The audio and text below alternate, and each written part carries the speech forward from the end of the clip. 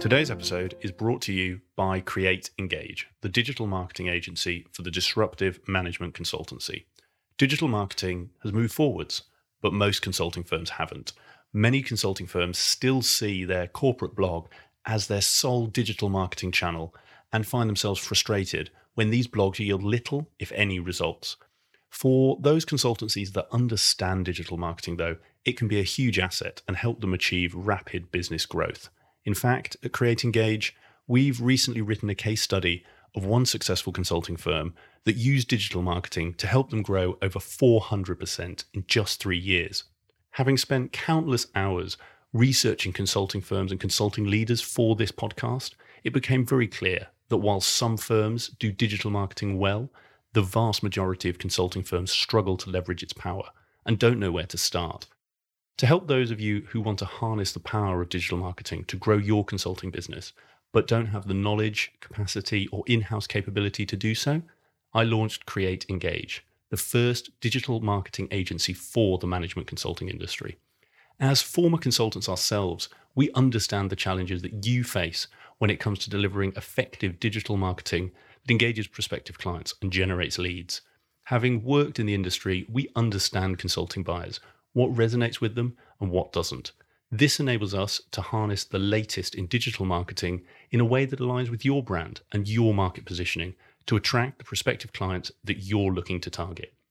We understand that each consultancy is unique and have a range of services to help you shape, implement, and sustain effective digital marketing strategies that deliver results, regardless of where you are on your digital marketing journey.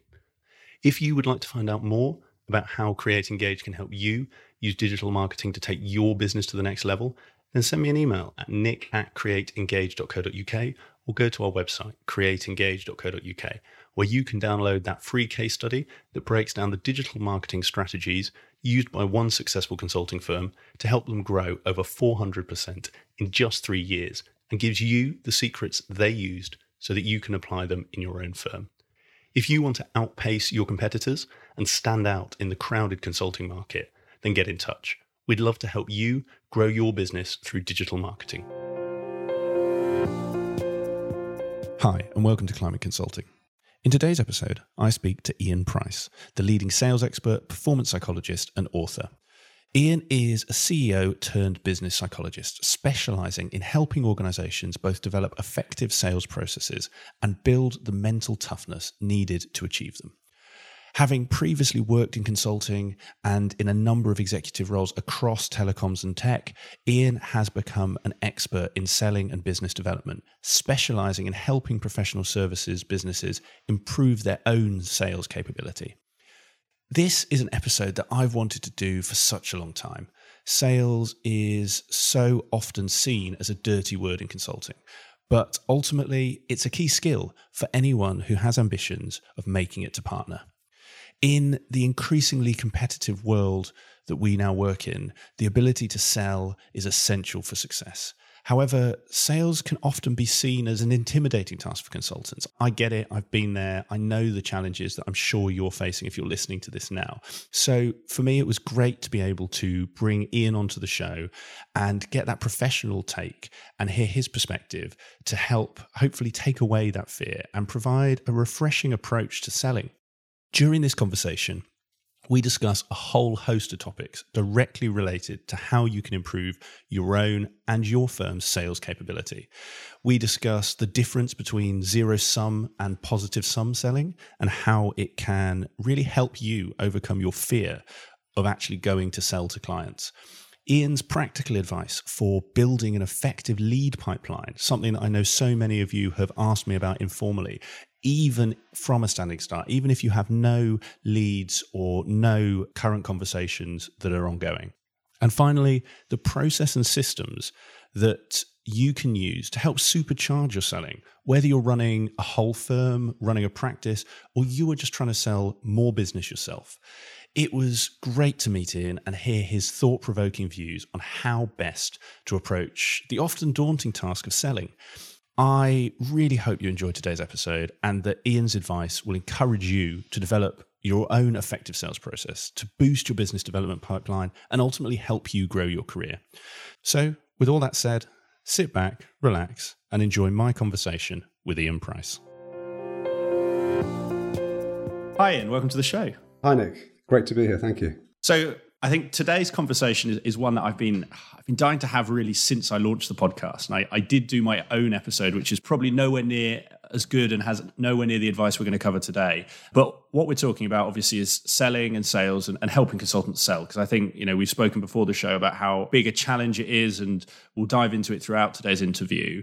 But before we get onto the topic, because we've got a good hour or so and we can talk for all of that, and I'm really keen to about selling. But actually, it'd be great to start with, for my listeners who maybe don't know you so well, just a little bit about your background and how you got to where you are today. Sure. Yeah. So I'm a performance psychologist. I kind of relate myself a little bit to the help that elite athletes get from psychologists on their performance. It's now increasingly recognized that in business, people need help with particularly mental toughness, which is my specialism, help with resilience when things get tough, help with motivation, help with personal growth, and with the ability to persist with cognitive performance. All of these are dimensions of mental toughness, and the application is particularly acute, I think, in sales and in selling.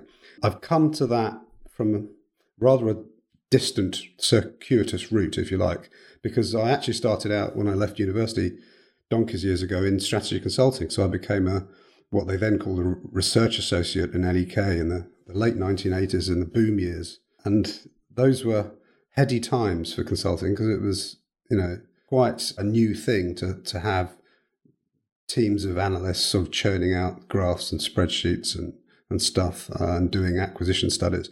And it got me very interested in the psychology of work. So I had a little itch start there, which I didn't do anything about for another 20 years or so. What happened was I went into industry, into telecoms, spent a couple of decades, a lot of that time in marketing roles supporting sales teams. So I got interested in selling at that point. And then I did a couple of CEO roles for startups in telecoms and payments companies. In 2010, I changed career, having completed a 2-year master's in organizational behavior at Birkbeck, and then started consulting as a performance psychologist, and quickly became a specialist in mental toughness, and started to get asked to do some work with sales teams. Initially, what I would call industrial sales teams, by which I mean people selling financial services, products, software, what have you, rather than consulting. The consulting came a bit later, and I can come to the differences between the two, which are fewer than you might think. So now I spend quite a lot of my time with industrial sales teams, quite a lot of time with consulting firms that want to get better at the sales part of what they do. But I also use mental toughness in different contexts, such as customer-facing teams that get a lot of pressure from external customers, and life can be tough. So I'm not at the sort of well-being, mental health end of things. I'm much more in the helping people flourish and perform at their best and at their peak. Fantastic. Well, I think that's a fantastic intro to get us right into the topic. And I think the thing for today, because there's so much in there, I want to pick up on what mental toughness means to you and to your clients, and how that plays out. Because I really do like the analogy you make around the sports side, and how that high-performing athletes have performance psychologists and everything you spoke about, and actually how they're feeding into business. It also helps that actually, when it comes to metaphors, I can barely do any, but sports is about the only thing I can make a passable metaphor in. So it's great that we've got a common language there. But I guess, and this might be a nice way to sort of ease into that conversation about almost why you need mental toughness. And you mentioned that you work with consulting firms around this sales piece. Because I think the first thing, before we even dive into how to improve sales and how you can build that resilience to keep knocking on doors when people say no, is almost, what is it that you find sort of those first hang-ups when you're speaking to consultants? So what I mean is, from my time when I was in the industry, there were people who you'd meet who, frankly, I think selling has a very bad reputation in our industry. And to the point where, as almost a badge of honor, some consultants would call themselves delivery people. So I'm not a grubby salesperson. I'm a delivery consultant. And actually, maybe we start there of almost, when you're working with consulting clients, what are some of those challenges you hear, and almost how do you start to help people overcome and break down those barriers so they can even start to think about sales? You're absolutely right about sales having a bad reputation. I think it has a bad reputation, full stop, and sometimes deservedly so. And one of the first barriers that I confront very commonly is that people have a lot of baggage around sales. So when consultants, particularly if they're looking to progress in their organization, are told you need to start becoming quite good at selling, one of the main inhibitors is the negativity with which they regard sales. And an exercise I'll often do in a workshop situation is say to people, step outside your day job, think about your life outside work, grab a Post-it, write down the first 3 words that come to your mind when you think about sales or selling. And this was an exercise Dan Pink did when he was researching his book To Sell is Human, which kind of preempts further reading on the subject. But what tends to happen, you put these Post-its up on the wall, the sorts of words that come up are pushy, sleazy, used car salesman, double glazing, yuck, those sorts of words. And then I ask the question, do you think that this bleeds into how you think about sales at work? Does it inhibit the way we think about sales and the doing of sales? And of course it does. I've thought deeply about why that happens. And when you look at sales over the years, going back to sort of the post-war period in the West, it was boom time. It was the era of mass property ownership and wealth, and of course people were flogging all sorts of stuff in a sort of fairly remorseless fashion. And unfortunately that reputation has stuck. But that sort of selling has kind of died away. It's almost completely dead, particularly in a business-to-business context. But it's the sort of encyclopedia selling that you hear about in books of old. Yeah, it doesn't really happen anymore. But the reputation is still there. And in all the tropes that we have from films, Glengarry Glen Ross, Wolf of Wall Street, they're all from a certain type of selling. So what I say to people is we need to kind of put that view of selling where it belongs in the past. Unfortunately, it still has echoes in the way industrial salespeople are trained, but that's another thing altogether. But I say to people, let's just use very, very simple game theory to distinguish that historic form of selling from what you are doing today. And the way I do this, I say, you can think of that old-fashioned, sleazy, pushy selling as zero-sum selling, very transactional. Mm-hmm. I am just trying to get something from you, money, and I'm not too bothered about whether you actually need the product that I've got, whether it's going to enrich you or whether it's going to add value in any sort of way. So that's pretty much a zero-sum transaction.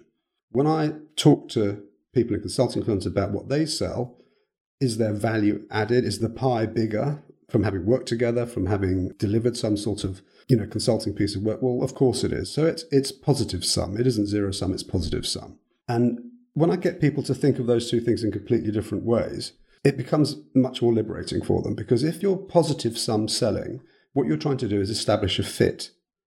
You're not doing something sleazy. You're not doing something where you're manipulating the customer to buying something that has no value to them.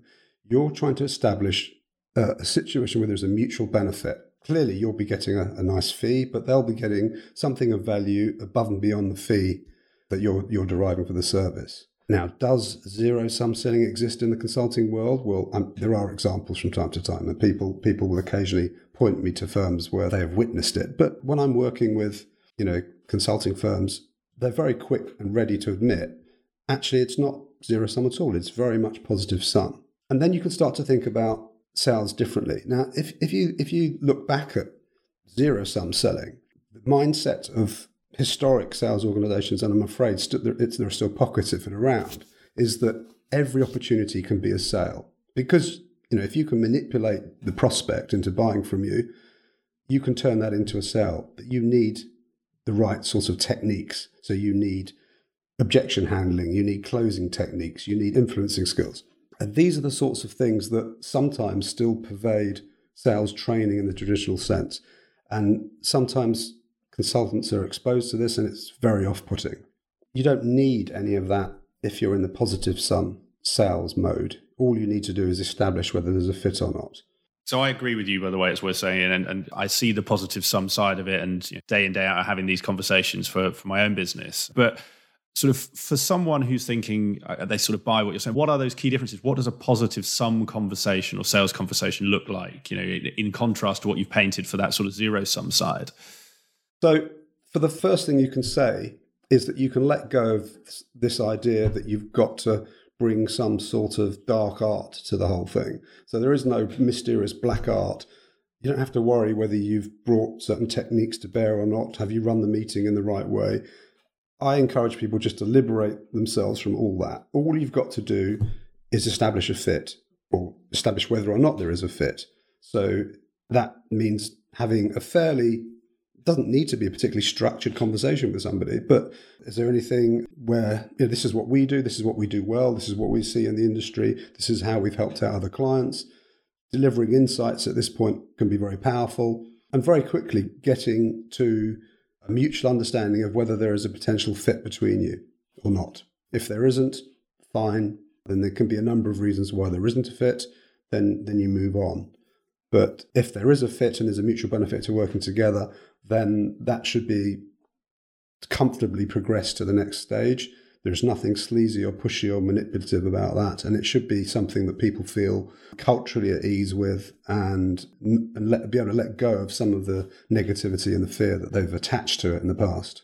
I sort of know you gave the justification for it earlier, but that cultural element's quite an interesting one as well, isn't it? In that sort of us Brits, and it may be by virtue of all of the things you described earlier, but we just seem to have a greater aversion to sales than some other sort of nations, particularly the easiest dichotomy to draw is the States, isn't it? Where in the States, everyone's a salesman. And I've had guests on before talking about the challenges and benefits of that when you're moving from UK to the States and vice versa. And in your experience, is it a particularly British thing? And if so, what are some of those elements that are unique to Brits? Is it the things you described earlier, or is there anything else that you find is it a mainly British challenge, or what is it that holds us Brits back? So I mentioned Dan Pink's research for his book To Sell Is Human, and it was really stunning how much negativity came from his US audience. Oh, really? Yeah. I mean, and I've done this sort of work pretty much all over the place, including Southeast Asia. And, I'm amazed how similar people are. More often it's the similarities that strike me rather than the differences culturally. And is it the similarities of the things you've highlighted? Or I'm intrigued, are there any other similarities that almost people wouldn't expect or jump out in terms of those challenges to not thinking they can sell, or not, well, actually at this stage, it's not wanting to sell? Yeah. So other similarities pretty much pervade all sorts of cultures. Another example I would give is the sort of one of the other myths that I come across, particularly amongst consultants, which is that people have a vision or a premise around what constitutes a natural salesperson. And it's quite common for people to look at the founders of their consulting firm and say, well, they're natural salespeople. But what's actually happened is those people have often built their skills. Otherwise, they would have thrown it in and gone back to taking a salaried role somewhere. And when people think about what a natural salesperson is, they'll often assume that it's an extrovert, that successful salespeople are, backslapping, golf playing, sort of... Wolf of Wall Street, isn't it? Wolf of Wall Street type folk. Yeah. And without necessarily doing a personality profile, most consultants that are quite analytical in nature think of themselves as being further towards the introversion end of the spectrum. And what's quite interesting is, as with so much of this work, there is pretty good science on it. Adam Grant, a well-known social psychologist, has done a great study with the sales team matching performance against where people sit on the introversion-extroversion curve. And he found that high extroverts perform as badly as high introverts, which seems counterintuitive at first. But what seems to be the case is very high extroverts turn out to be really bad at listening. And I've witnessed this in some of my work with industrial sales teams when I've gone on calls with highly extrovert salespeople who, turn up at the meeting, ask a question, and then talk over the prospect before they've even managed to get anything out. So, and I witnessed that a lot. So, introverts with good listening skills, with a measure of empathy, are much better placed to perform really well in the sales role and grow their skills in that area than they possibly think. I want to come on to how people build that skills, but I think there's a really important piece in what you've just said, and actually it comes back to what you were saying before of ultimately consultants are problem solvers, because no one knows what management consulting is. And frankly, after however long I spent in the industry, I still couldn't give you a definition that you could, I always say the acid test is, can you explain it to like a 10-year-old? And I couldn't. But, problem solving is the closest you'd get.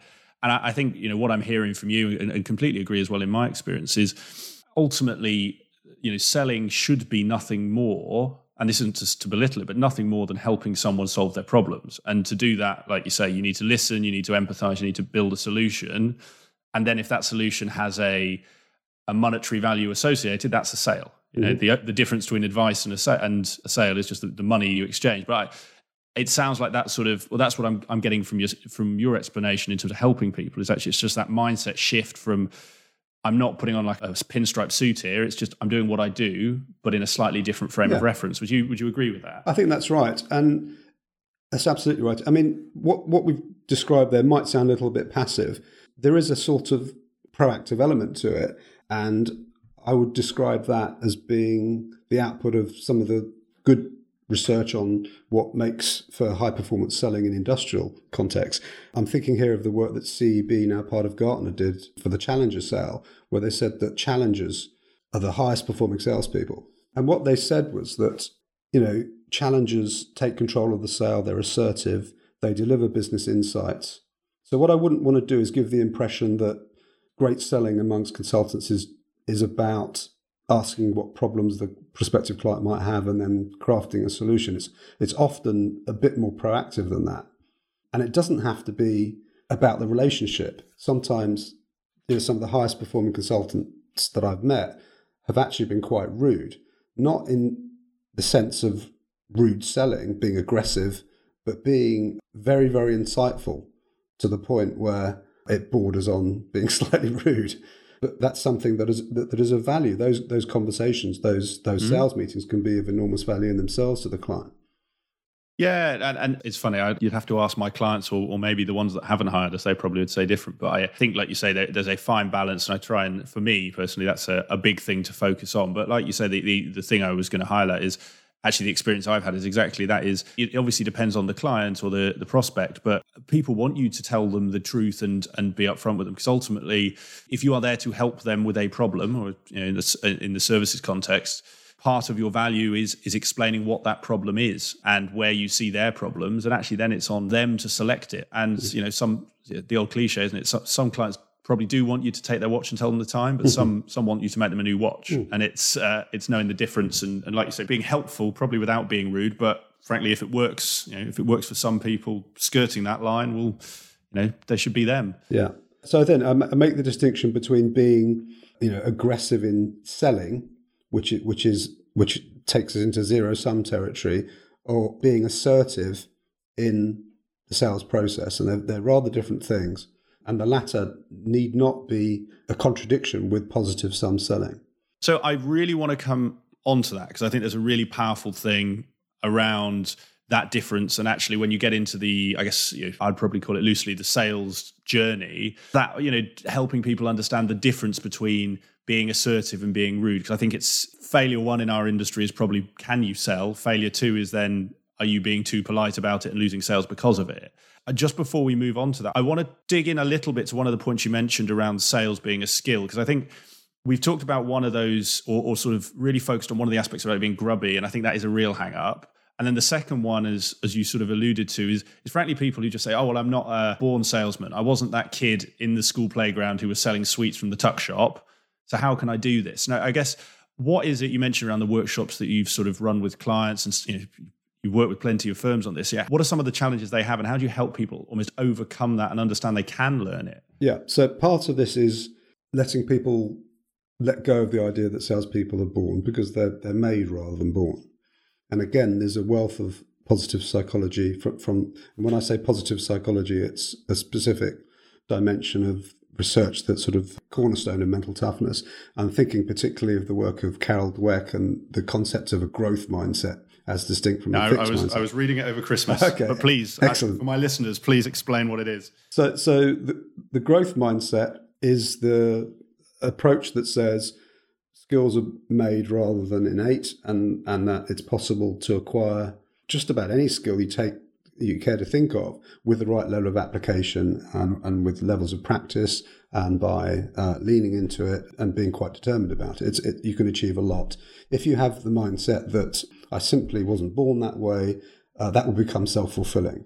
So the skills that one needs for selling are much less to do with techniques and methodologies, and much more to do with the ability to persist and the ability to deal with some of the negativity that you'll encounter, particularly, you know, the rejection that's an inevitable part of the sales cycle. So what I try and get people to think about is, what's my plan for building my sales skills?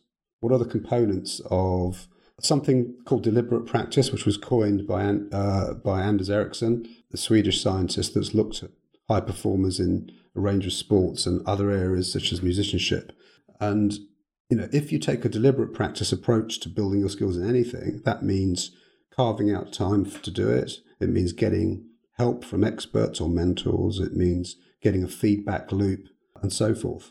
But it does take effort, and it does mean taking yourself outside your comfort zone, which can be quite fearful for people. But those that do sort of grasp the nettle do quickly find it becomes quite satisfying. Completely agree with you on both of those points. I think the Carol Dweck growth mindset piece, funnily enough, it was something a former guest, Simon Dennis over at Gate One, highlighted as one of his top reads. And it's slightly shameful it's taken me this long to get to it, but I think it is really important. And actually, I think in a high-performing world where people have come through, particularly academia, and I know that Carol Dweck makes this point of almost, if you focused your whole life on exams and passing things, actually moving to a growth mindset where failure is almost certain at some point, it can be quite a daunting thing. For people listening, this I think is going to be across the grades, but you tell me if it plays out differently at different grades, is for someone who's listened to this and thought, okay, actually, I'm going to give this a go, how can they start small? So, a sports analogy doesn't hold here, but I'm going to butcher one for the sake of it, is, if they're saying, right, I want to go and run 100 meters, what can they do to start? They're not going to start in the Olympics, and they're not going to start at sort of, the local meet. What is the equivalent of just running up and down the street for someone who wants to, start to build that sales skills in a low risk environment, if you like? I don't think there's necessarily a low risk environment. The minute you embrace selling, you're exposing yourself to risk, and part of the process is becoming at ease with the failure, the negativity, the rejection, because it's definitely going to become a part of it. Maybe we'll come to how you cope with that.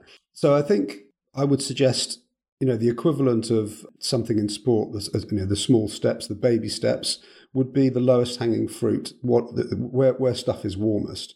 So looking for further opportunities within existing clients, looking for your close relationships where people well would be open to an initial conversation. And I think it's quite natural to say to somebody that quite well, not necessarily within a client, but maybe someone within your network who could potentially be a client, and say to them, can we have a coffee? I'm feeling my way into this whole sales thing to advance my career, and I'd just love a informal chat with you that might take the shape of a sales conversation ultimately, but it would be useful for me just to have a sort of no pressure chat, exploring, what you're doing and how we might be able to help. So I would start within the comfort zone before stepping outside it. I think it's really good advice, Ian. And like you say, that so often people think you've got to start and therefore you've got to go after that, that new $1 million or £1 million account, or, the biggest firm in your industry. And actually, those baby steps that you highlight, I think is a really good way. I want to come on to, because you mentioned it, and I think it brings us really nicely into the mental toughness piece and that handling negativity. So I want to go there. By the way, I'm writing down all of the bits I've promised we'll go back to, because I have a terrible habit of jumping around. But I want to get your advice, and it might be one of the things you've already said, so this could be quick, but I'm really keen to dig into it. I know one of the things that helped me in my own selling is having a framework. So I completely agree with you that sort of, it's not a set of tools and, if you've got to sort of do a special hand signal and sort of say the magic words at the right time and all that. So it's not that. But I know personally it helped me having a structure or a philosophy or a framework. And I mean, you've mentioned things like the Challenger. So you've mentioned sort of Dan Pink and To Sell Is Human. But if it's one of those, let me know. But if not, if someone's listening to this thinking, right, I'm going to take your advice, I'm going to go have that coffee, is there a framework, either one you can describe or one that you can give me a URL or a book and I can link to, just something that would get someone started? So almost they've got the comfort of, at least they know the steps to go through in that conversation. Yeah. So there isn't a single methodology out there that I would point to. What I would say is needed is a very simple outline process, maybe a 5-step process. And again, this is where something like having the right CRM is really, really helpful. So a 5-step process might be 1, making contact with somebody, 2, having a meeting, 3, having a proposal, 4, beginning negotiations and 5 agreeing to go ahead. And that clarity of process is so important. Where am I in the process? If I'm having a meeting with somebody, what's the outcome of that meeting? Generally, it's to move to the next stage of the process and to be clear that that's what you're trying to do. And if you aren't going to do that, then maybe you're going to qualify that opportunity out of your pipeline. And it's also quite useful to be upfront with your prospect about where we are in the process and what the objective of that meeting is. So very often when people get started with this whole sales thing, what you'll often find is they'll make contact with folk and go and meet them for a cup of coffee and then come back and they're not quite sure what's happened or what's next. So just having clarity about that process and what the next steps are and having your client or prospect being clear on that is, to me, 90% of the battle. You don't need any particular methodology. If you're doing zero-sum selling, you need methodology, you need techniques, you need to worry about, acronyms and how to conduct the call. You don't really need that in a positive sum world. All you need to do is have clarity of where you are in the process and how you're moving an opportunity through those stages or qualifying it out. I do want to touch on the process side because I think it's a really important bit. But I think just before we move off into the more structural elements of that sort of pipeline, that funnel creation, I do think it's probably a nice place to touch on the negativity side. Because I think, if we think about the consultant listening to this, they get why they should do it, they get what to do. And actually, I guess there's two sides to the sort of negativity and rejection. There's almost and I'd be interested to get your take on this. So I think there's people who get disenfranchised because it's almost death by a thousand cuts in that they're not potentially brave enough to sell. So they have 50 coffees and get nothing, so they think they're no good at selling. Or there's the short, sharp rejection of you have a meeting and someone says, no, I'm not interested. And that's usually the polite end of what they say. And whichever one, you see, or maybe both, or whichever one you see more of, I'd be interested how you sort of help people develop that, mental toughness, as you call it, to persevere and, get back on the horse, go for that next coffee and continue to do that repeatedly. Yeah. It might be worth saying for a little bit about the science here, because what I'm constantly surprised by is that there is some fantastic science out there from positive psychology on what predicts success in selling. And nobody ever uses it. It's almost completely ignored. So what the science tells us is there are two attributes of personality, if you like, that predict success in selling. One is grit, something coined by Angela Lee Duckworth that captures that ability to persist with passion towards our goals. And the other one has come from Martin Seligman, and it's called learned optimism. And optimism does not here reflect our idea that everything's going to turn out well.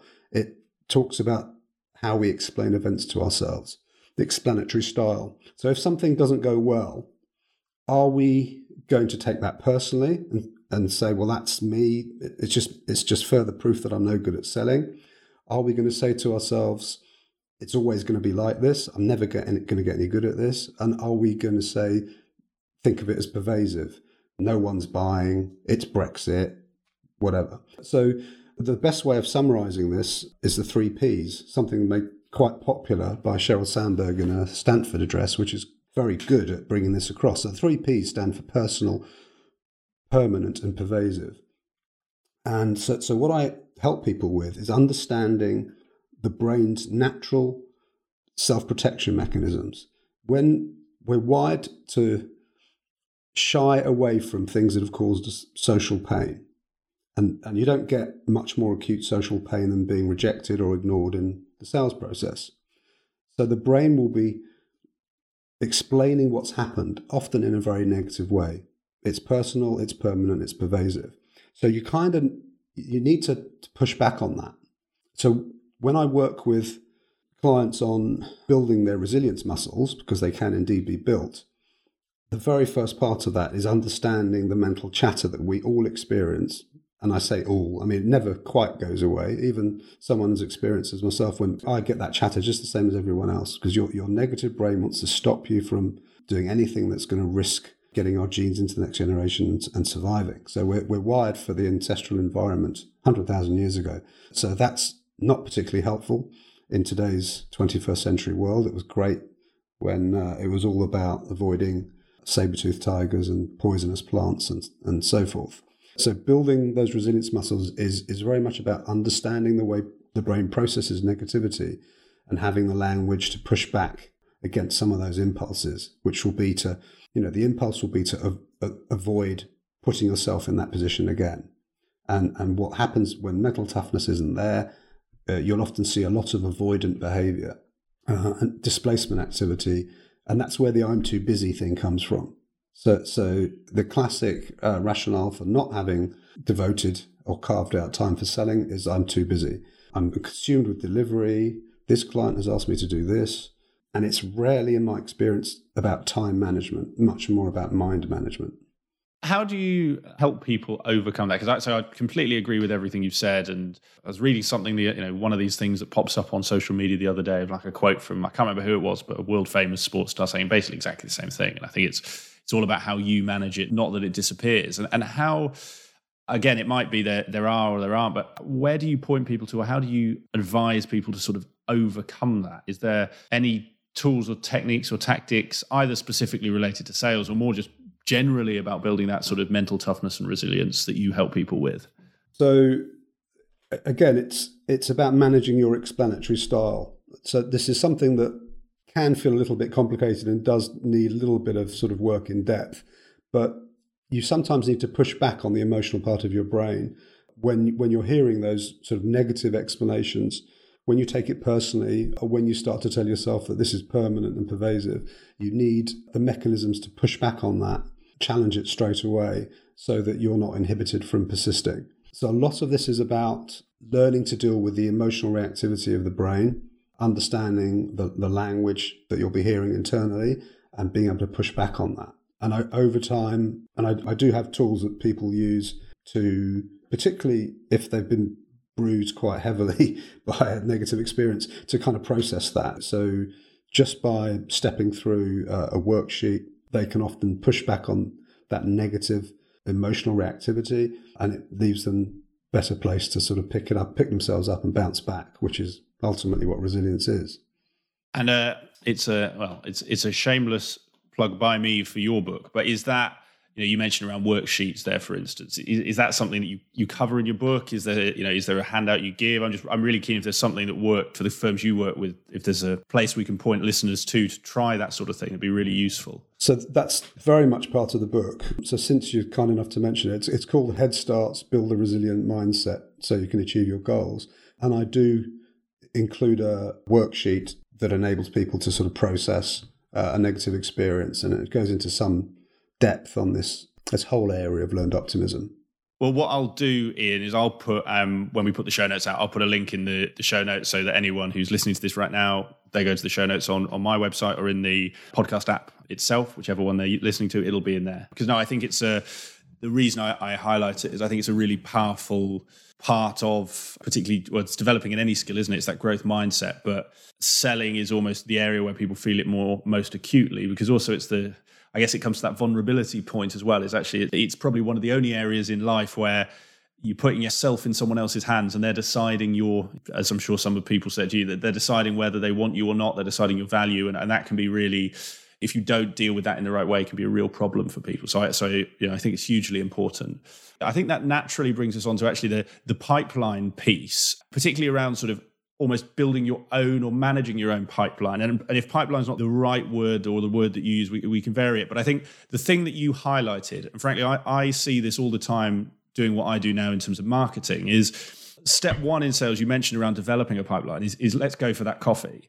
And step two is actually then the follow-up. I think too often from consultants I know, if step one is not asking for the sale, step two is almost being too polite around that follow-up, and almost to avoid what you highlighted before of being too pushy. I think some people can sometimes be almost too far the other way and just take the view of, oh, well, if they've not messaged me, they're not interested. And I think, as I'm sure you will explain much better than I, ultimately people are busy, and actually if you don't stay front and center of mind, they can drop away. And so I'm interested to get your take on how much of a problem that is in consulting particularly, and how you advise people to get to a point where they understand that and can strike the right balance. So they're not bombarding people every day with, Ian, what are you doing? Ian, are you buying? Ian, are you buying? But they're not going the other way and saying, oh, Ian, I dropped you a message last year. Are you still looking for something? Yeah. So interestingly, this isn't unique to consulting. It's true of sales in general.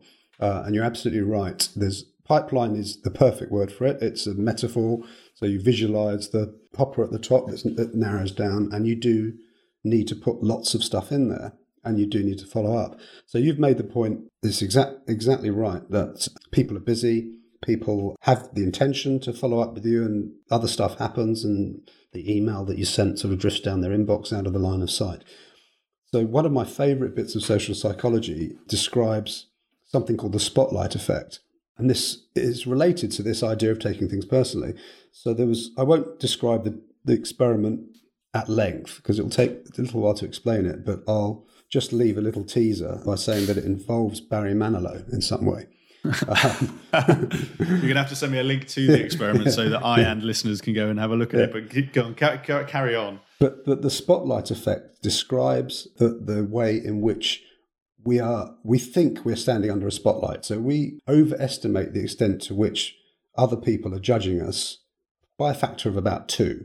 And by the way, being ignored is much worse for us than being rejected. Again, it's something that goes back to our ancestral environment where being ostracized by your social group, could lead to death. So we're very finely tuned to avoid putting ourselves in situations where we might be ignored and ostracized. But when we don't hear back from somebody, and it happens all the time, you'll have a great meeting, you've sent a proposal in, it's exactly, the time's right, and then it goes dead. Happens all the time. Happens to the best of us. So when you don't hear back, again, the emotional parts of your brain will take it personally. They've obviously decided for some reason that I'm rubbish, and so they're not replying. And so this doesn't mean that you need to doggedly hound somebody, hourly. But there is an appropriate level, and you have to find that point yourself. But there is an appropriate level for pushing back and saying, haven't heard from you. Is this something you'd like to take forward? I'd say a couple of things about how to do this and how frequently.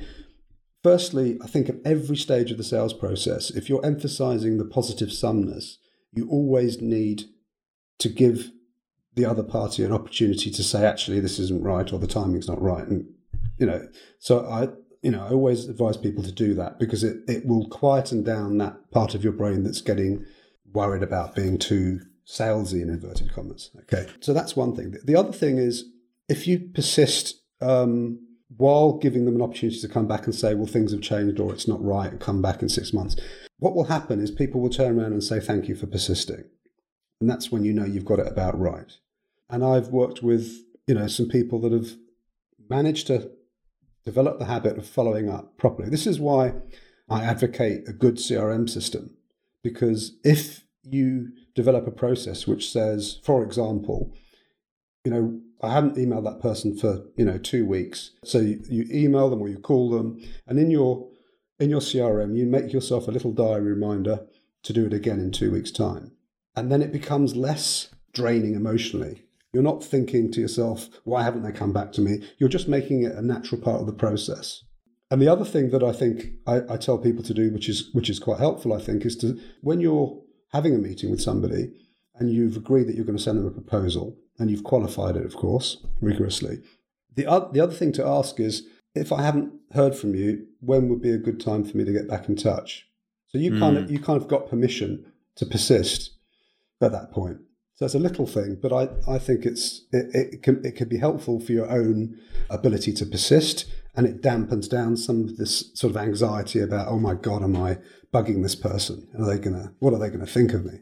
Yeah, and I think we'll come on to CRM and systems, because I think another challenge in our industry, albeit it's not universal, is almost because sales is not seen as a core part, CRMs aren't seen as a core part, and actually I think there's part of that concern comes from the fact that if you're not using a CRM, and we'll come on to, because we have a CRM ourselves, and many of our clients do, all of our clients do, I should say. But even if you don't have a CRM, if someone's listening to this and frankly they just have Outlook, well, you can set a reminder. It's a bit more manual, but you can easily set a reminder in 2 weeks. And actually, by removing that mental burden, you remove a lot of the stress. It's funny, the thing that one of the things that sticks with me is a Tim Ferriss quote. I feel that my quotes are a lot less well-informed than yours. Mine have very little academic gravitas behind them. But he made the point that don't blame on malice what you can blame on busyness. And I probably butchered the quote. But I think, like you say, people take a negative if, Ian's not sent me a message on that proposal.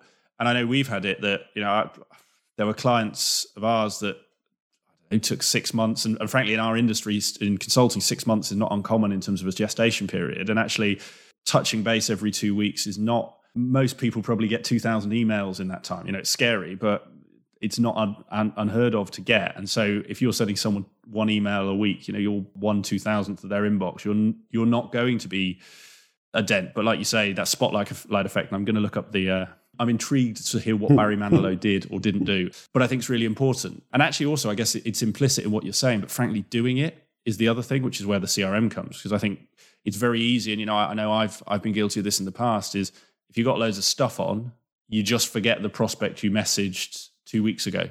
Quite.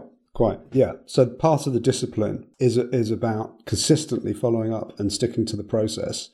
And CRM won't do it for you, but it will definitely help you do it consistently. And it will take some of the ego depletion, the sort of forcing yourself to do something that you feel uncomfortable with. It feels much more emotionally neutral if you're just saying, well, okay, here's my CRM. Here are 10 activities I've got to do today. I'll just get on and do it.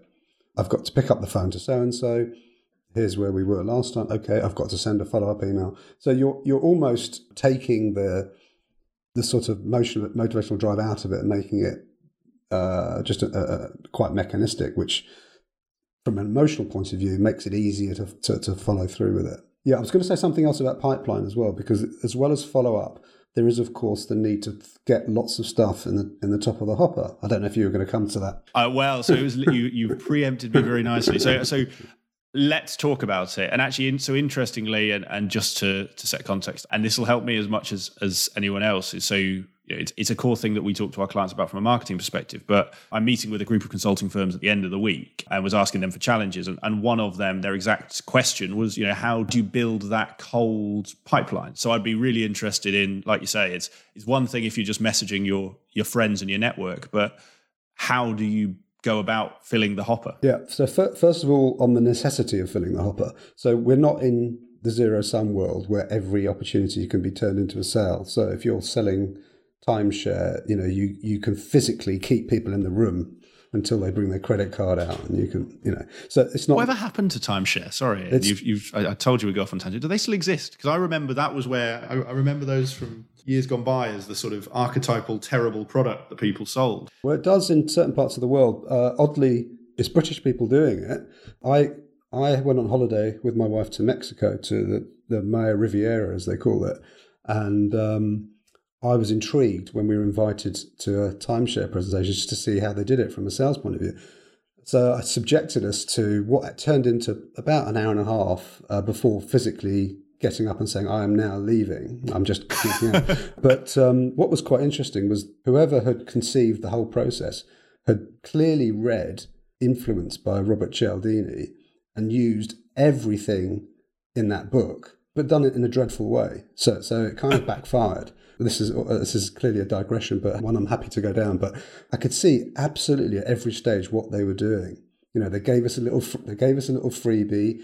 The guy was really pleasant. They got me to fill a little survey saying, what I like to do, so they could play that back to me. So that I thought, oh gosh, it's obvious I need a timeshare apartment because I've said that I, like to do this. That they had all these little techniques. Some of them were quite subtle. So we were being shown around an apartment and another couple were brought in. And when they'd left, our chap said they've already bought, but they wanted to see one of these ones. So social proof, tick the social proof box. It's interesting. It doesn't work. It doesn't really work. I think the interesting thing about the book you mentioned, so Robert Cialdini Influence, I think is what is in there. And I think what you were explaining is, if you take it to the extreme, is what you see or what you saw in that timeshare event. And actually after this, I'll tell you all about a property event I went to, which was exactly the same. And I actually, in a weird way, I would kind of recommend people go to these. A bit like when you teach a child to do something, you teach them like the extreme end. Yeah. But actually, it shows you how these things work and the visceral feeling it has on you. I always just, and we'll come back to Cialdini in a second, but I always remember, so I went to this property event, and you'll like this, is they had a technique, so they'd done all the scarcity stuff, and the social proof was actually, they basically got, if you imagine the audience is 100 people, they got everyone who wanted to buy the thing up on stage. And now most people just wanted to be on stage with the speaker. So you ended up with 80% of the audience on stage. And I was sort of sitting in the front or second row. And I just remember, I knew what they were doing, but the feeling of 80 people standing on a stage going, why aren't you buying this? It's amazing to behold. It's interesting because I think, and you can tell me if you agree or disagree, and I'm open to either, but I think that book specifically, while I agree with you in the sort of zero sum versus positive sum piece, there's a lot of interesting aspects in that do play into our buying decisions that I think actually are quite important at the right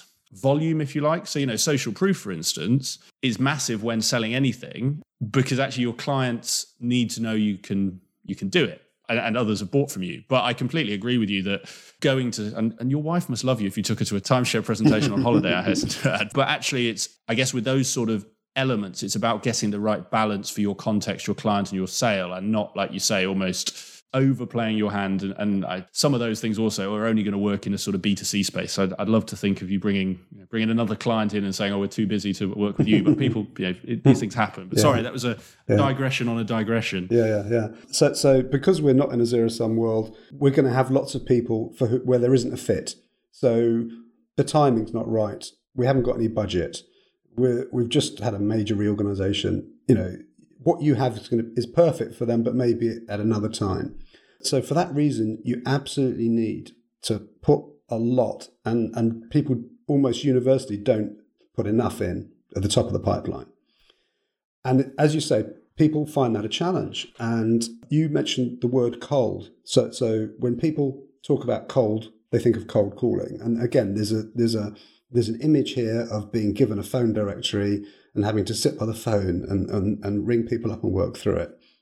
So I've got two things to say to that. The first thing is there's much more warm stuff around than you probably think. So what I take people through is a structured pipeline development tool, which says, let's start with the warm stuff before we have to worry about going through the yellow pages or whatever.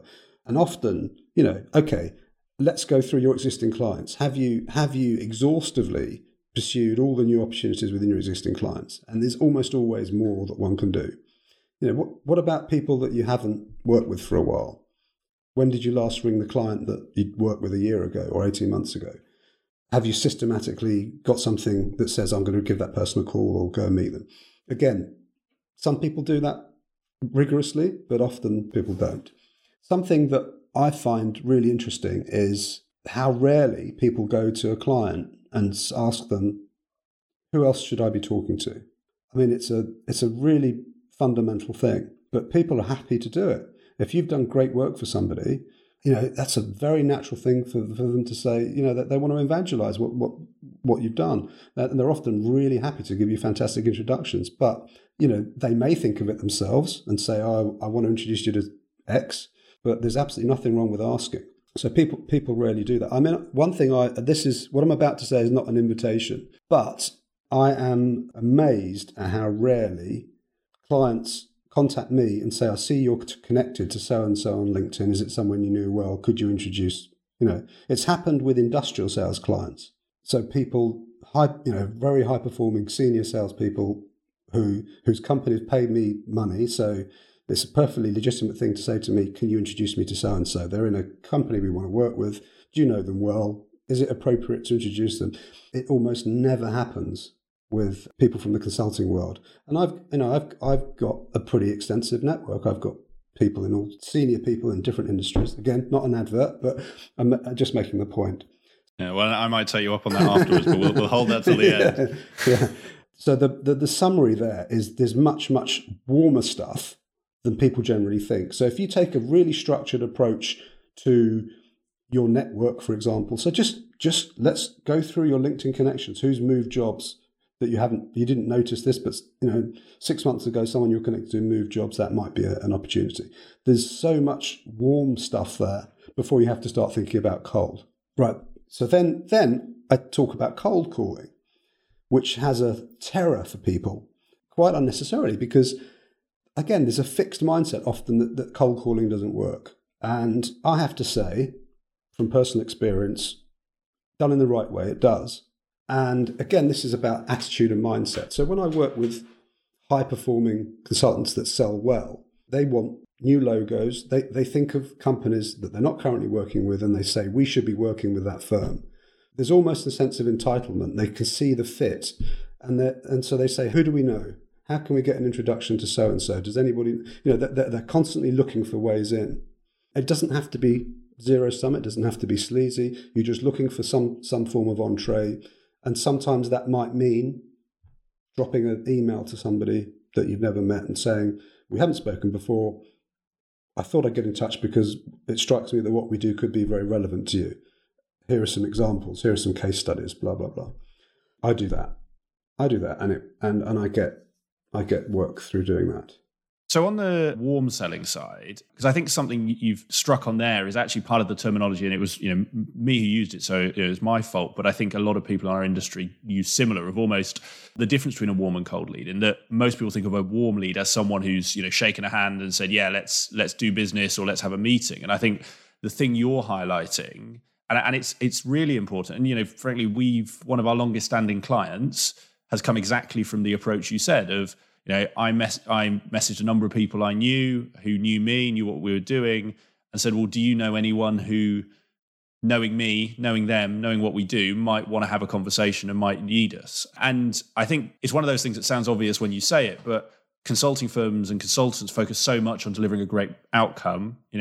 I don't know a successful consulting firm that isn't built on great work and great clients, like you say, that positive sum, great value adding project. But then if you've got these evangelists in these businesses, why wouldn't they recommend you to other people in their network? And it's, I guess, that 5 degrees of separation, isn't it? Of you don't know who they know. And if you don't ask the question, you don't know. But it's redefining what a warm lead is, isn't it? From I know you because we've met through to I might know you or you might know someone. So I'll get in touch. Yeah. So I use warm to mean anything that is not total, cold, unsolicited, no relationship of any kind. And there's, as I say, there's varying degrees of warmth, but so I use it probably to mean something a little cooler than many people have in mind. I think it's that spectrum that most people forget of. There's more out in the world than just completely cold and sort of, I guess, quite warm going on hot. And I guess the other side of the cold thing is you sort of mentioned in the example that you were saying, because I agree as well, it works, is a lot of it depends on what you are going out to someone with. And I think, again, a bit like sort of the modern day equivalent of sort of that encyclopedia selling and consultants, my listeners will have it all the time, is you get that recruiter who's never looked at your profile, who says, we should speak because I've got some jobs you might be interested in. And hey, it must work. It's why estate agents letter bomb people. But that gets a negative reaction because it's all about a zero sum. What am I taking from you? But like you've highlighted, you can't know where every potential client is in their journey, when they might need you. And actually, if you share something of value, we do it from an inbound perspective. We put out targeted PPC and help our clients do it and drive inbound. But it's the same thing, is, we're driving cold inbound. You can do exactly the same thing cold outbound, but it's about what you're giving to get that, isn't it? Would be my take. Yeah. I don't know if you'd agree with that. Absolutely right. Yeah. So sometimes a give helps. I mean, I would say in whatever you're sending to somebody, if it's an email or any other form of communication, emphasizing the positive sumness of the potential relationship is what it's all about for me. So that will be less off-putting than I would like to sell you something. Although some people are just going to, bat away whatever you send them, but and you have to live with that. But the more you can bring that positive sumness to life, the more likely it is that somebody's going to engage. So you triggered a point that I noted down and meant to add to what you said or sort of get your take on, because I think you highlighted it, but I really wanted to drive it home because it's something that, it comes out in what you're saying about this positive sum piece of there is a cycle, if you like, to a lead or frankly, let's call them what they're, the people and where they are in their journey in terms of buying you. And actually, I think too often people will forget about someone because they spoke to them a year ago and they didn't need a digital system transformation or they didn't need an operating model or whatever it might be. And so you actually people discount them. It's almost, they sort of tick them off their list. So I had 100 leads, I've now got 99. Whereas I think what you're saying is actually that hopper is, it's a recycling of, just because you spoke to someone a year ago, they may have moved firms, they may have moved roles, they may have just frankly had a difficult year or change. That in itself can help you build that pipeline of cold or sort of lukewarm leads as well. Yes, that's absolutely right. Yeah. It'd be good now to almost turn to some of the things you've talked about around process, because I think we've covered some really great ground for individuals in terms of just that mindset and that specific bits around how can I fill my hopper, how can I manage that hopper. Maybe we start with CRM and you sort of move from there. But I think, what are some of these systems or processes that consultants, be it individuals if they're listening to this, or if it's because so listeners to the podcast range from analysts to sort of managing partner level. So whether it's a different answer or not, for if I'm a junior trying to set this up on my own versus a managing partner who's trying to build this out for my firm, what are some of those systems or processes that really need to be put in place to underpin that successful sales culture?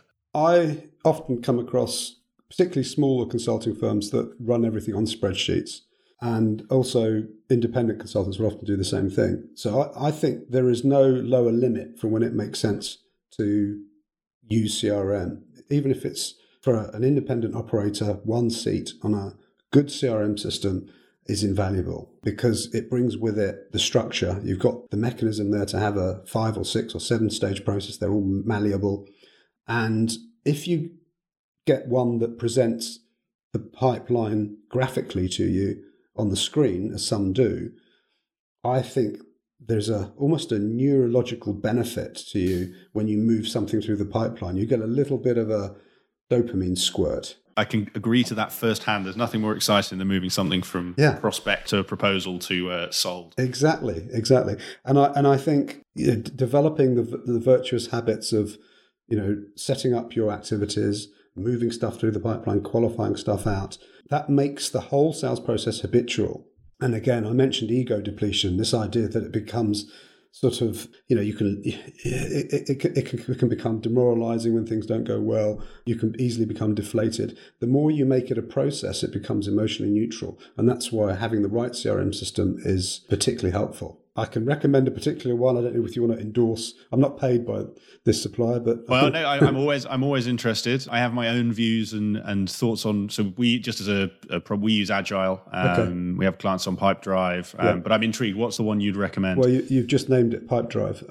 That's the one I use, and I recommend that to other people. I'm not paid by them, but I think, and it's continually got better. They've introduced new features to it that make it much richer, and it integrates really neatly with other things as well. So, I should get a commission for that, I think. But you should, if you've got a referral code or something. I'm happy to put it in the show notes. But no, we do say one particular client of ours uses Pipedrive, and it's brilliant. Only reason we use Agile is just that's where I started when we started, and actually.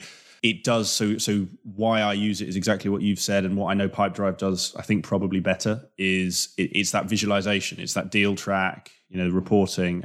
I mean, Pipedrive's what, 10? I mean, you tell me. You pay for it. It's something like £10 a month, isn't it?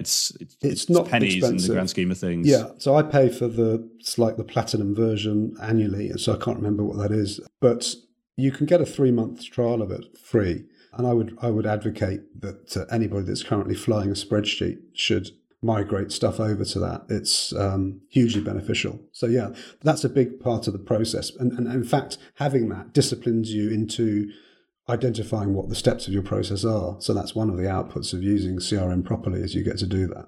The emotional thing's interesting as well. And I'm intrigued on your take or what your clients think, because I think the other thing that I think the CRM can really help with, especially that graphical element, is let's say you've got 20 conversations in train, you can see them. And so if one goes badly, well, actually, you don't take as much of an emotional hit because your sort of fight or flight response can't kick in because you can see the 20. Whereas if you've not got that, you forget about those and think the world's going to cave in because you've only got the one. And I mean, I've personally found that helpful. And I don't know if that's something that you find with your sort of clients, that's a draw as well. Yeah, I think that's absolutely right. It's if it rewards you for structuring and maintaining a healthy pipeline.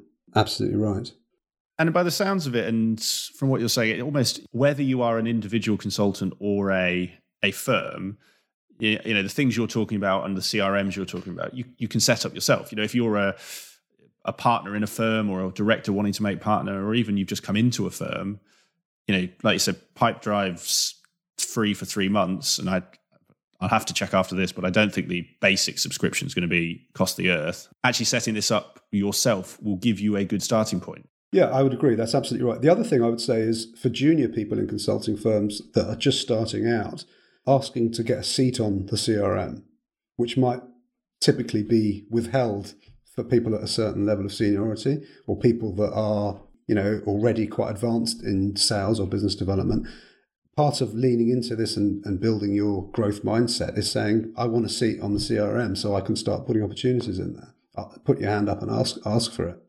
Yeah, and it's an interesting one. I'd be intrigued if you find this with clients you've worked with, because I think one of the challenges that some firms can face is actually because CRMs can do so much, and like you say, and I'm sure in the industrial side they're used a lot more frequently and for a lot more. But actually, I've seen instances where almost because there's so much they can do, people try and do it all and almost get disenfranchised with the CRM because you need to do meeting notes, you need to do opportunities, you need to do funnel management. And almost if someone was just putting a CRM into their firm or like you say, sort of trying to start out, if they could only do one thing with a CRM, what is that key thing that would add that value and just keep it super simple for them? If I come at a sort of reverse into that answer, often the motivation for putting a CRM in is activity management, forecasting, not helping people sell better. So if you've started with that in mind and you get into the sort of star chamber, in industrial companies, it can almost become surveillance. If you get into that mindset, then you've come at it from the wrong direction. So if you're putting a CRM in to help people get better at selling, then it needs to be just very simple, bottom-up process, and the reporting should just drop out of that naturally without being something that individuals are troubled with. Yeah, and it's a really powerful point, and thank you for reversing into it, because that why is so critical. Is it a sales enablement tool or is it a reporting? And like you say, in some industries, it does become a surveillance tool. I guess, is there any other, just thinking about it, any other of those sort of firm-wide pieces of infrastructure or processes or systems that anyone listening to this who wants to implement a sales culture in their organization should be thinking of? Or is that CRM the sort of main one? So there's probably two other key things. One is what sort of sales meetings you have. So are your sales meetings star chambers? Where are we with this? What's happened to this proposal that's been drifting? Or are they meetings that are supportive, that are where people put their hand up and say, I could use some help with this opportunity? So having the right sort of structured meeting that is not about the forecasting and about the where are we on X is really important. Okay, so that's it's hard to do if there's pressure, but with the right structure and with the right mindset, it's possible to have something that helps everybody grow and work collaboratively. Something aligned with that. Some of the clients I've worked with have found this very helpful. Is and I've facilitated this for them. Is some sort of charter, like a sales charter. How do we want to be around the sales part of our role? And they will talk about that we're all in sales, that we're committed to carving time out, that we will support one another, etc., etc. So having some sort of shared ethos and values around the sales part is really helpful as well as part of the infrastructure. The other thing that I would say, and I heard in your podcast with Rob Garner, I heard him mention this a couple of times and I kind of silently applauded, was qualification. So often it's either done poorly or not done at all, which means that people can often spend inordinate amounts of time, for example, writing proposals that are never going to lead to anything. And that can become a form of displacement activity in itself. So I advocate a really simple approach, and a 4-letter acronym, BANT, B-A-N-T, is as good as anything else. B stands for budget. Have you got budget for this? A stands for authority, so who actually signs off on it? N for need. Is this something that for which there is a clearly stated need? And timing. Is this something that they want to move quickly on, or is it something that we come back to in a year? So those 4 letters, B-A-N-T, can form the basis of a sort of very simple qualification tick box exercise.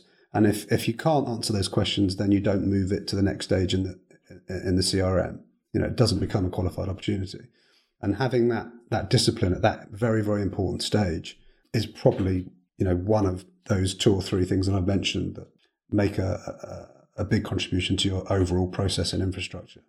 Yeah, and I like the point around the meetings. And I think, again, I'm guessing this, but you'll know better than me. And I think if I think about consulting firms, I know a lot of firms that have had pipeline management meetings where it's very much, looking at those metrics. But actually, I really like what you were sort of saying. Well, actually, is there a sales meeting, almost a support meeting where it's, who could we go out to, I guess, brainstorming, and I think too often consulting firms sort of forget that and just actually spending an hour a week or an hour every 2 weeks saying, well, who do we know? Who can you help me connect with? Who can I help connect with?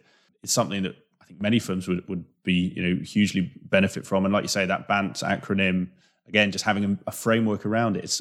I'm getting the sense that it's keeping this stuff simple and just putting in the structures that matter that help your clients be successful. Absolutely right. I mean, it's so much better to do something small and well rather than take on something overarching and complex.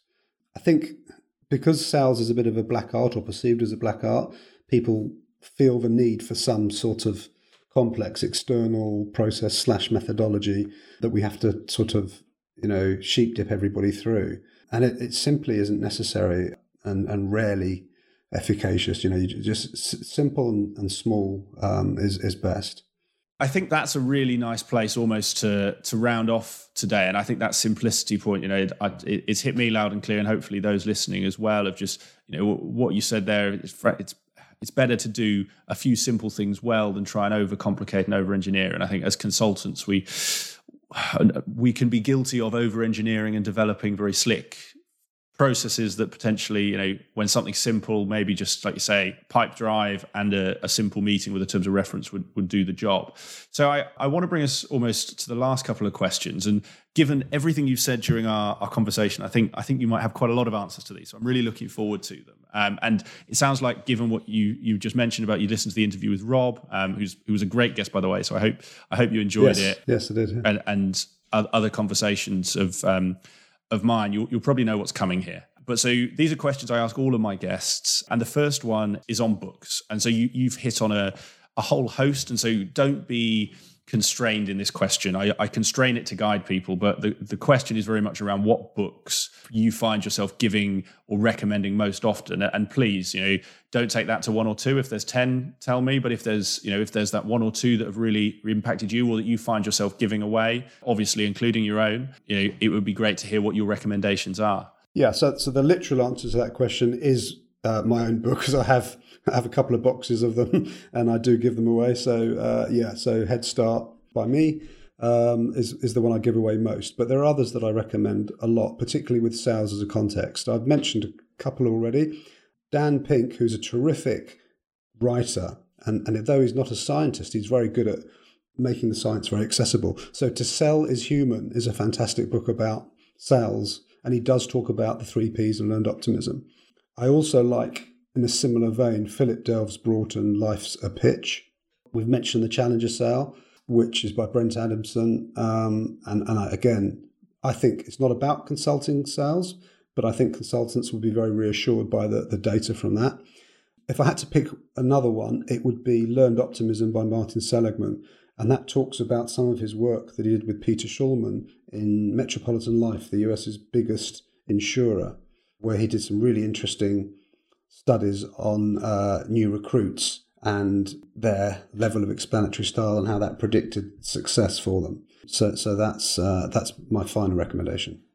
Brilliant. Well, some great recommendations in there. And I think from the few, I think probably only one of those I've read, a brilliant book, exactly like you say, for consultants. And the other one, so I've been trying to, because for listeners, we're doing this over Skype, I've been trying to dig out the Positive Psychologist that I read, because it's not on selling, but it is a brilliant field. I will remember it after this interview. And sadly, I won't put it back in like a bad 1990s computer game. But I think, like you said, I think as a field, it's fantastic. And you mentioned around Carol Dweck and the growth mindset, and just those sort of books that help people understand their potential and come at things from that positive perspective are fantastic. So thank you for those. And I'll include links to all of those, including your own, in the show notes, so that anyone who's listening can go and find them. And then the last question, and again, one that you'll probably know is coming, is your advice. And so this is a recap. And you know, if it's the sales piece you want to major on, as we've talked about today, brilliant. If there's other broader pieces from some of that other sort of mental toughness side you mentioned around, you do it for sort of others as well. If there's anything from there, please throw that in. And this question is very simply, you've got 3 people in front of you.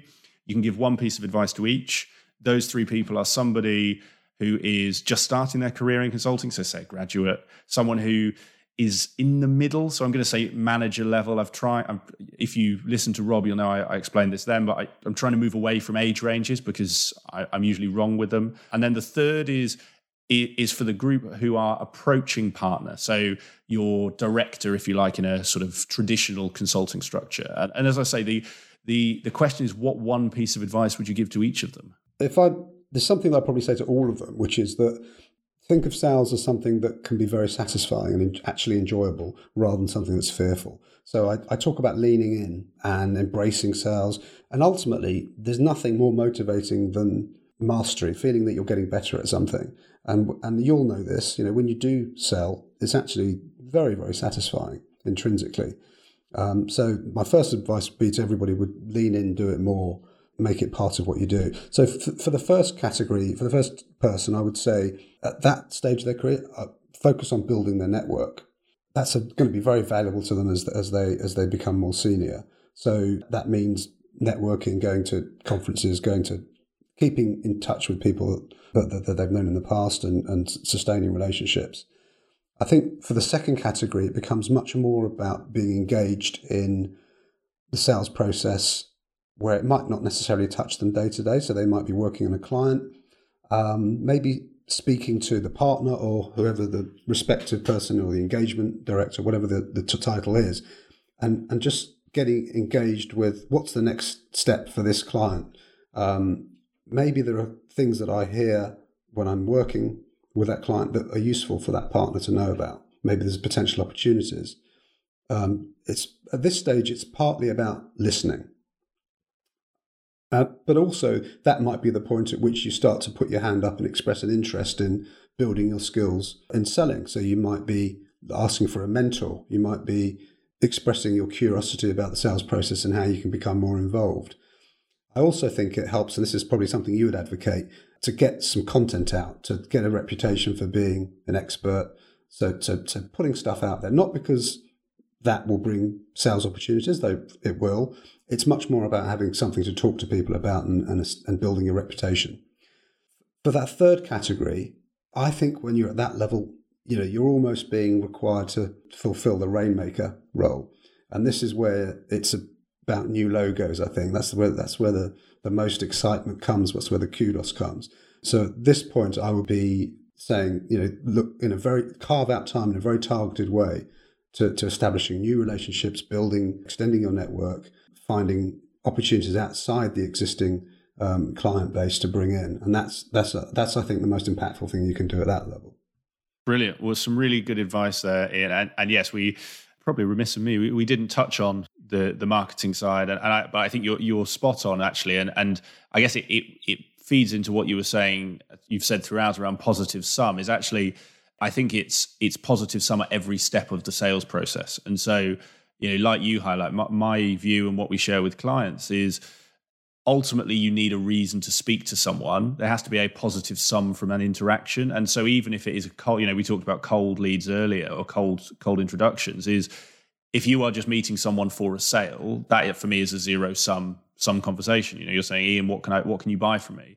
So you need something to talk about to make that positive sum, because even if you leave someone with a case study of how a competitor's done it or a different perspective on what they could do, that's a positive sum interaction that's going to stand you in good stead. So yeah, I completely agree with you, and some really, really good advice there. So thank you for that. So the last thing then today, and this has been brilliant. Again, as I said in the introduction, I was really looking forward to this because it's a topic that I've wanted to cover properly on the show for the 2 years I've been running it. So thank you for giving me that opportunity. And for anyone who wants to find out more about yourself, wants to find out more about your book or your business, where would you point them to? Where can they get in touch? So if they Google Ian Price Recludo Consulting, they'll find my website, recludoconsulting.com. On LinkedIn, of course, happy to take connections. So either route is a good one to make contact with me. Fantastic. Well, I will put both of those in the show notes as well as the link to your book so people can find that as well. So all that's left to say is thank you very much. It's been great and all the best for the rest of your week. Yeah, well, thank you, Nick. I've enjoyed it. Great. Cheers. Thanks a lot. I hope you enjoyed today's episode of the Climb in Consulting podcast. If you did, I would be very grateful if you could leave a review on iTunes, Stitcher, or your podcast platform of choice, whichever one you may be using. And please also share this with anyone that you think could benefit from hearing today's interview. If you want to get in touch or give me any feedback about the podcast, please feel free to drop me an email. It's nick@climbinconsulting.com, and I look forward to hearing from you.